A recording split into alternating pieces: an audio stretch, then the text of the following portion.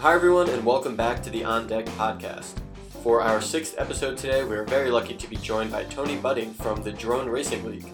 Tony, who is an early employee of the league as its director of media, chatted with us about the league, its conception, its drivers, the drones, and what it's like to be part of creating a brand new sport. The Drone Racing League is picking up steam and has been called the sport of the future. Here's Will Flaherty from SeatGeek chatting with Tony about its success. Welcome to the latest edition of the On Deck podcast. We are fortunate to have Tony Budding, the director of media at the Drone Racing League, here with us today. Thanks for coming in, Tony. Yeah, thanks for having me. So, if you can give our listeners just a sense of what is the Drone Racing League? The Drone Racing League is a professional drone racing circuit where we have racing events around the country, around the world, and test for the best pilots, the best FPV pilots. So FPV drone racing, this is first person view. So the pilots control the drones using a camera on the drone that sends a video signal back to goggles that the pilots are wearing. So they're flying as if they're on the drone. So this is a whole new thing that's come out in the last couple years and has really just taken off recently. But the ability to fly around as the drone makes this an incredibly unique sport. And so just to get a sense of how the drones that you guys use are different from your kind of commercial drone that you see someone flying around in a park, you mentioned the goggle interface. How is it controlled? Is it controlled through a joystick, through some other input? How do these pilots kind of pilot their craft? Sure. So if you look at a commercial drone that you might get, and most of them are available primarily for cinematography. Right, video, stable. They're kind of like a minivan. You want them to go very predictably, very calmly. You want them to be able to hover and go where you want them. A lot of them have GPS built in, so you can't go in certain places, so that they're sort of fixing things for you. Our drones are custom built for racing, which means there's no additional stability built in. They are incredibly fast. They're very difficult to fly. The controller that they use is, it's got two joysticks, and between the two, so a drone, unlike a car, goes forward and backwards and up and down, but it also rolls, it has pitch, and it has yaw, these three different turns on an axis. And so the pilot needs to control all of those in real time. And with a racing drone, there's no built-in stability, there's no built-in programming that's going to help you navigate that. So the skill set required to even be a basic flight in one of these drones is very high, and to be able to race at the top level through these courses is extraordinary. So how did this come about? How did folks start kind of experimenting with these drone these kind of higher end racing drones, and then how did they get to the point where they said, hey, listen, let's make a sport out of this? Well, look at the history of humanity. Anything that people, men particularly, can move, they will race. They will find a way to race. So the RF community has been around for a long time. There's been lots of different vehicles that the RF community has done. I don't know the exact origin of how FPV came about first, but they use a security camera that transmits a signal back, and then the controller goes out. So it's a two-way thing. And just think about it. The line of sight is the alternative, which is what most RF is. And so you see your vehicle, boat, plane, helicopter flying, and you control it. But you're limited to where you can see. Whereas now you've got the camera on the drone. You can fly in among trees, in windows of abandoned buildings. And they started flying around, and then guys started getting together. And of course, as soon as you put boys together, they're going to start competing. Yeah, and so then specifically the entity of Drone Racing League, yep.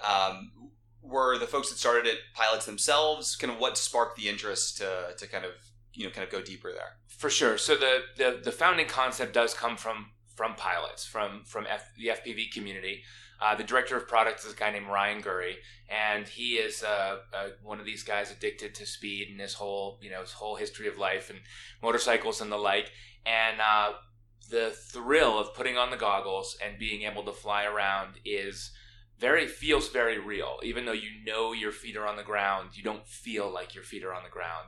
And so it is just this out-of-body experience type thing. And,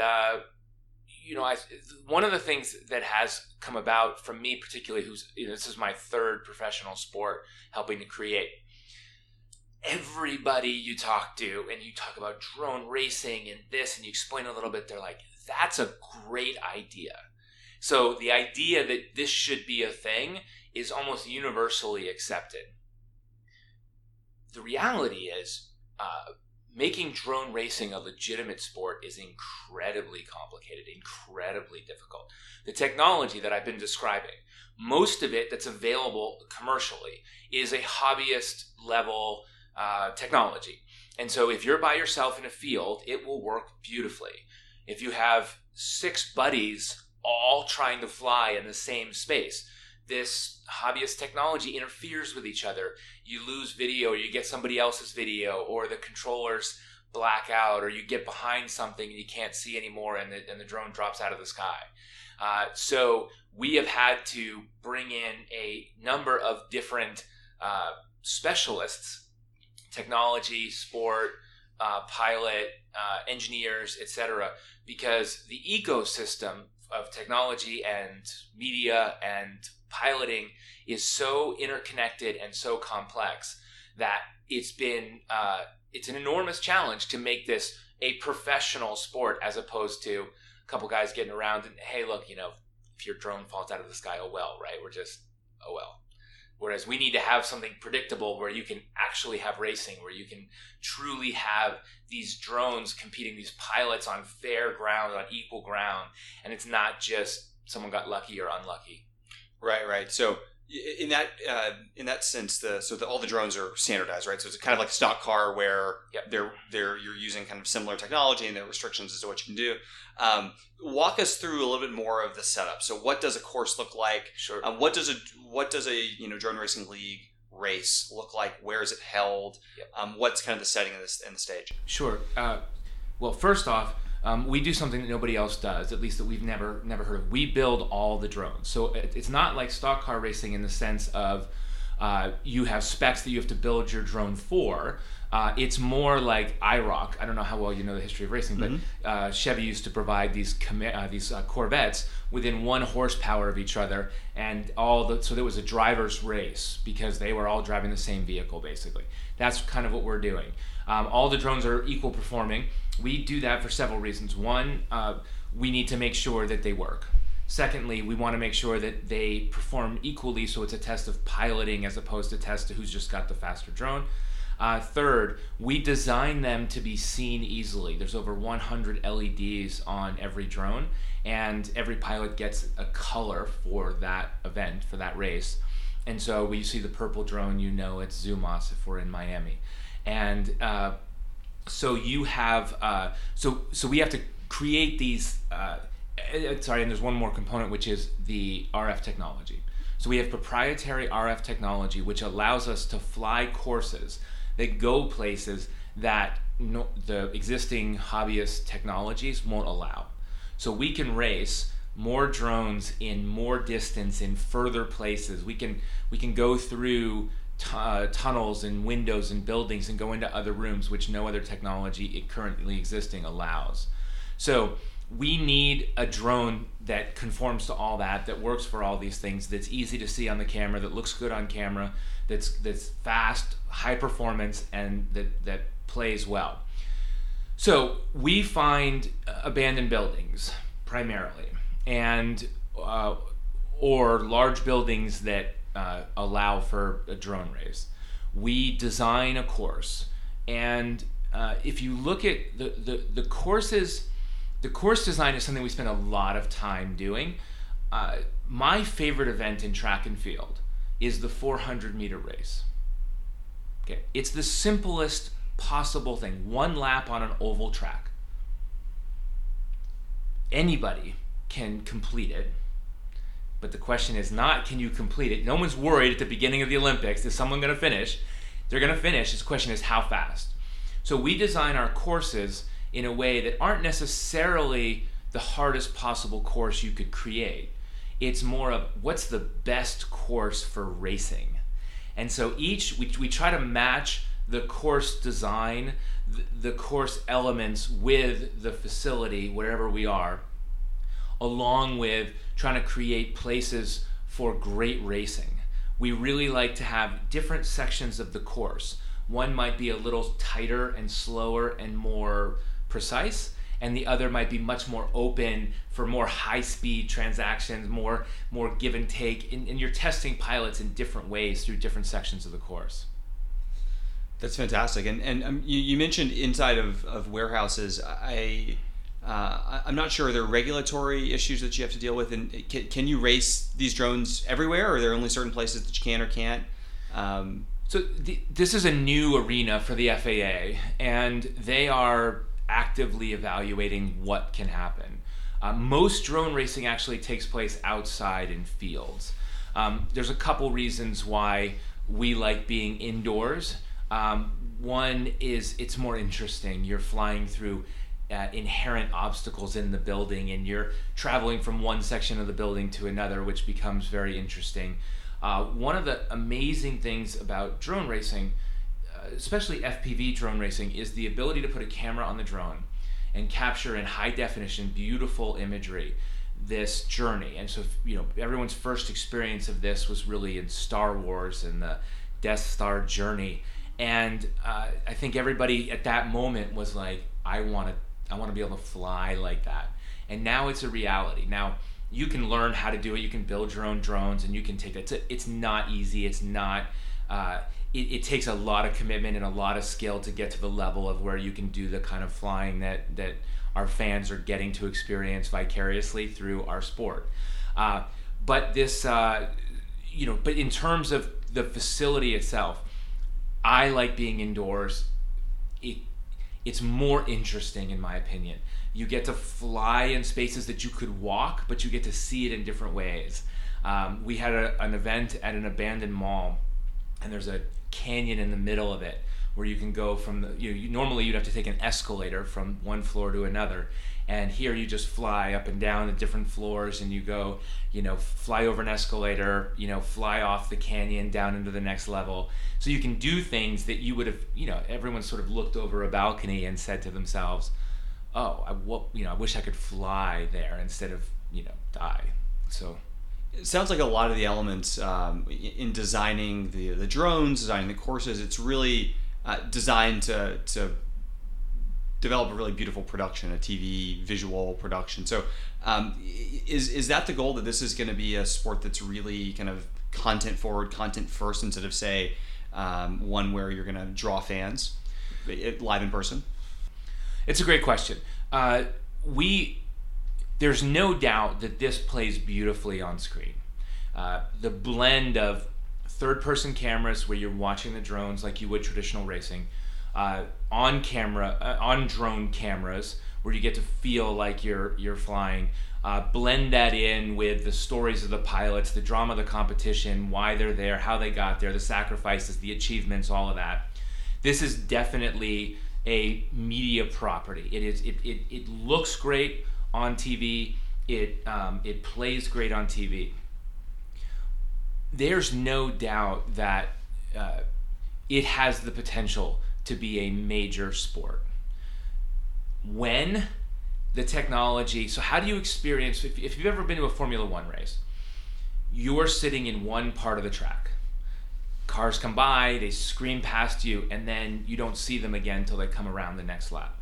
There's obviously a lot of mobile devices and technology that you can use to enjoy the experience of car racing. In an oval, you might be positioned where you could see most of the track, but really in person, you're experiencing it locally. We would have the same challenges with a large audience in any kind of drone race, right? The drones are small, they're fast, and they go far. And so any kind of live experience is going to have that limitation of directly where the drones go. Now, we also are planning on having, we capture the racing live. We have TVs where you can see the action going. When we transition from or start to include a major live audience as an experience, I think is going to be a blend of the growth of the sport, growth of awareness, and then the sort of continued development of technology. Literally, the capability of the drones today is unthinkable compared to even last year. The technology around this space is evolving very, very fast. So, how do you enjoy a drone race? Well, maybe what happens is everybody who shows up brings a pair of goggles or has one of these VR headsets, and we're streaming live into it. You can turn and follow the drones in your goggles, or take them off, see them go by, whatever the case is.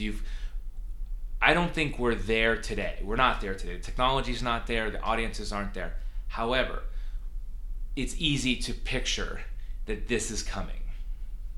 Have you experimented with kind of VR piping kind of the footage of a drone race into a headset? I know it may not be, like you said, right there for prime time, but if you have, what does it look like? We have experimented with it, not live, but in post. And I have to say, I was skeptical that it would be drastically different. It is, and it's amazing. It's amazing. You can put cameras on the course in a place that you couldn't put a person. It would not be safe. And they just fly right by you, and you turn your head and you can see them coming, and then they just go right by, and you whip your head and follow them, and it's incredible. I was skeptical, and this is very likely going to be a very big part of the drone racing future. That's fantastic. So tell us a bit more about your fans. Who are the folks that have flocked to Drone Racing League out of the gate? I'm sure there's a core audience of the enthusiasts, the people that do this themselves, but what's the profile of those beyond that core group? Sure. Well, the obvious fit is the young males, and a huge percent of our audience is that young male right now. We also have, in my mind, just scratched the surface of our content. And so you would expect the young males to be flocking to this, to be seeing it, to be sharing it with their friends, and this is an obvious thing. It's part gaming, it's part technology, it's part racing, all things that young men have been drawn to forever. I don't feel like that is the limitation of our audience. We also have, from a business standpoint, this is a whole new sport. It's a whole new ecosystem. There's so many different layers, e-gaming, technology, virtual, video content, TV, digital, all these things are interconnected. And we are, like I said before, the obvious interest that drone racing is going to be a thing means we are getting a ton of inbound interest. It's really kind of a fun position to be in. So we are in extensive negotiations with a lot of different partners, and we're really looking for distribution partners, sponsorships, etc., who fit, who understand the opportunity of being part of something brand new, and we can launch forward, and there's synergies associated with that. We're very close to announcing several of these relationships, and part of that is going to be a massive expansion in the information, the content that the world gets of drone racing. So we are just scratching the surface so far. And so when we talk about who's our audience, well, our audience has been the obvious people who have been in this community or been around it. The Reddit, the gaming, Twitch, all of that has been the immediate draw. We are very actively, the storytelling, the relevance of this is the American dream in a lot of ways. Find a new technology, find a way to make it interesting and engaging, find a way to make it mainstream. And I think that the audience that we see today and the audience we see in 6 months, I think it's going to be the same group plus a lot of other groups, which I think just becomes mainstream. It was interesting there. You mentioned kind of some of the esports there. If you think about some of the areas of overlap, really, Drone Racing League seems to sit in this spot kind of between your traditional, car racing and other racing sports, cycling racing, etc., and then esports, it has elements of both. So I guess when you look at those two sides, is there any one that you look at for kind of more inspiration? I think are there, you mentioned a lot of the influences from the car and automotive racing side of things. What about the esports side? What are some of the things you draw from them that you really respect, and as how they've built up that sport and that offering? Yeah, for sure. I mean, one of the things that blew my mind when I first started looking at the e-gaming space is how long people watch e-gaming. The average user on Twitch is something like 2 hours of watching other people play video games. And if you look at mainstream media and the thinking around what the web is doing, is everyone's like short, and this consumption through social media and the like. And yet here in e-gaming, we have these young people spending hours watching a single competition or a single video of gaming. And so something's going on there that is very different from this snack or sort of tiny consumable social media component. And I wouldn't want to speculate about what's causing which, but when you go into the e-gaming, they are finding a way to engage people for extended periods of time without interruption. So what are they doing? What is it? And I think a big part of it is authenticity. That these guys are playing and it's just them. It's not highly produced. It's not highly skeptical. Now, I say that, but just in the last few weeks, we've started to see some very high production value e-gaming come out and actually be on TV for the first time, as opposed to just being digital. So we're looking at what they're doing. We're looking at the stories, the structure, how they're getting engaged. Selling out Madison Square Garden to watch people play a video game. Who knew that was ever going to happen, right? So now, what are they doing? And one thing that they have an advantage of, the graphics, the visual experience of these games are extraordinary. Plus, everyone plays them, and so you see the best in your genre of what's going on. So we're trying to do a little bit of the same thing, right? How do you engage audiences for longer periods of time? What do you do? And I think we're trying to bring that human experience of, one, you can fly in a way with us that you can't do on your own. You can't just fly floor to floor and around. It's a lot like the bird, right? The drone goes where the bird goes. People have flown in planes and helicopters and seen the really high view of the sky going down the earth. But this idea of being able to fly out a window and around a tree and come back, we're giving people a vicarious experience of flying that they couldn't have otherwise. Again, yeah, it sounds like the kind of, you mentioned the imagery of the esports and the imagery that you guys have. You obviously capture fantastic imagery from the cameras and from fixed cameras down the course. So certainly a lot of a rich tableau to draw from. Absolutely. So taking a step back and maybe talking about your background. So prior to joining Drone Racing League, you've been very involved in upstart sports. You've been part of 2 effectively sports leagues, sports competitions that have grown very noticeably.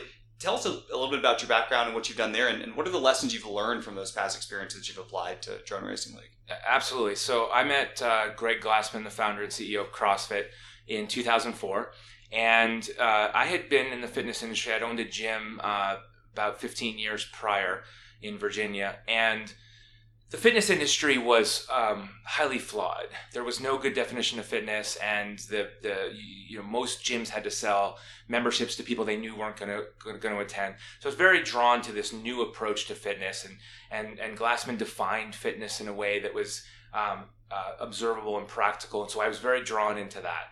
And so as that started to grow, there became this CrossFit's kind of a sport. It's a workout regimen, it's a fitness regimen, but it's kind of got sports elements built into it inherently. And so after a few years, this idea of maybe we should turn this into a formal competition. And so the CrossFit Challenge was, one, we need to figure out how a loosely organized sport could become something where you actually could crown a champion. And in this case, the champion also had to be the fittest on earth. So it's a sport that's layered, because it's not just In basketball, for example, if your pinky toe touches the 3-point line, it's a 2-point shot.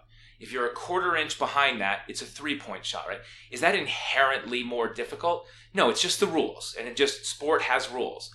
Well, so we needed to create a sport that has rules and that was reasonable to play, but we also had this ulterior motive, which was actually a primary motive of proving who's the fittest on earth. So one of the ways that we did that is we created a sport that did not announce its events until right before they happened. So because the idea was fitness, you had to be ready for anything. So from my personal development standpoint, what that meant was every single year, practically even every single event that we had to reinvent the sport. We had to create events that hadn't happened before. We had to create scoring systems that were fair. We needed to make it so that one event didn't outweigh another in terms of the biases of the sport. And I had to become incredibly sophisticated in the relationship between sport, structure, scoring, activity, and then fan engagement. Think about how difficult it is to try to explain baseball to somebody. And the rules haven't changed in many decades. Whereas with this, the rules are different every single time. How do you get fans engaged when they don't know what the rules are? And you can't even tell them what the rules are going to be until they show up, basically. So this required me to spend thousands and thousands of hours digging into these relationships. And when I left CrossFit, I started Grid, which is it's still in the functional fitness realm, but it was not trying to prove fitness. I could let go of all of those very significant challenges of having to prove fitness and create a sport, and let the fitness side go and just said, I want to create a sport that's exciting and fan-oriented. And so we took, there are 40 teams that go to the CrossFit Games, for example. That's a lot to manage, both from an organization standpoint and also from a fan standpoint. So I took that and I said, look, let's just go to the traditional sports format, which is team against team, head to head. We put them in a basketball court size facility. Any basketball court in the country, in the world, could host a grid match. 2 teams going head to head. There's a red lane and a blue lane, start and a finish. Very easy to follow. Create a scoring system that kept it engaging, easy to follow, and played well on TV. So then when I met Nick Horbaczewski, who's the founder and CEO of DRL, I had already spent so much time thinking about the relationship between rules and media and fans and the players, or the pilots in our case. And so we have spent a lot of time. Drone racing doesn't have fixed rules. We've had to invent rules for this. Now we're borrowing from the best traditions, and this I think was part of your question. In some ways we're reinventing the wheel. In other ways there's many elements that have already been well established in sport. So we take the best of that and then create an engaging structure, which is fun and fair for the pilots, as easy as possible for fans to follow, and that makes for great competition that plays well on TV. In many respects, it has to be fun to be starting from scratch, right? If you think about, if you tried to change an old baseball rule, why do we not have the DH in both leagues? It's like, well, we've had, pitchers bat for hundreds of years. Like, why is, so you kind of think of the baggage that you have with legacy sports, and you don't have that. Can you think of any other decisions you've made that were kind of only possible because you were doing this in this unencumbered environment? Oh, for sure. In fact, there's a lot of decisions that are made because of that.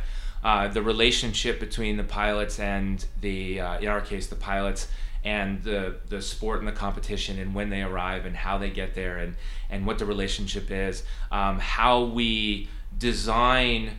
If you look at the most successful sports in history in the U.S., it's baseball first, and then now football. What do they have in common?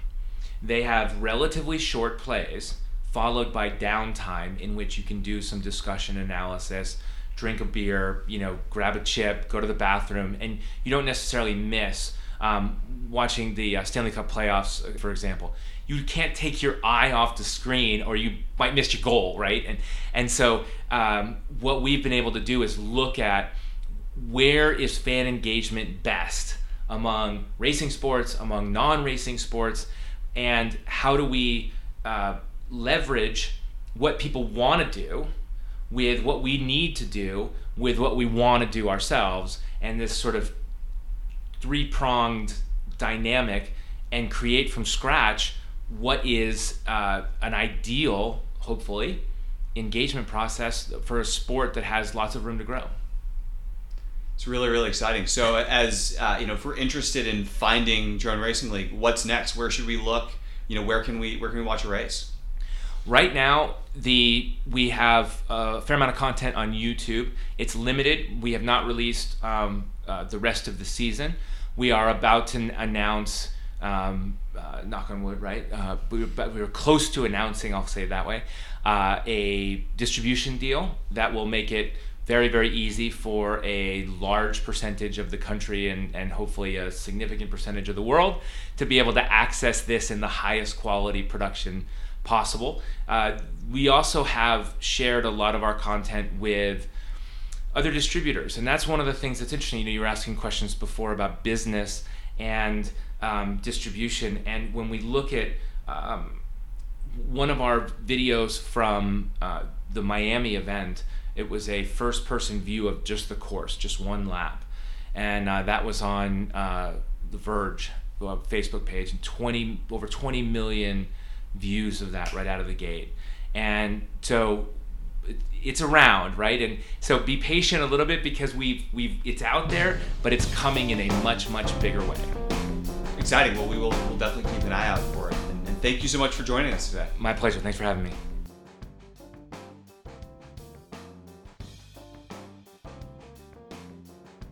That was Tony Budding, Director of Media for the fast-growing Drone Racing League.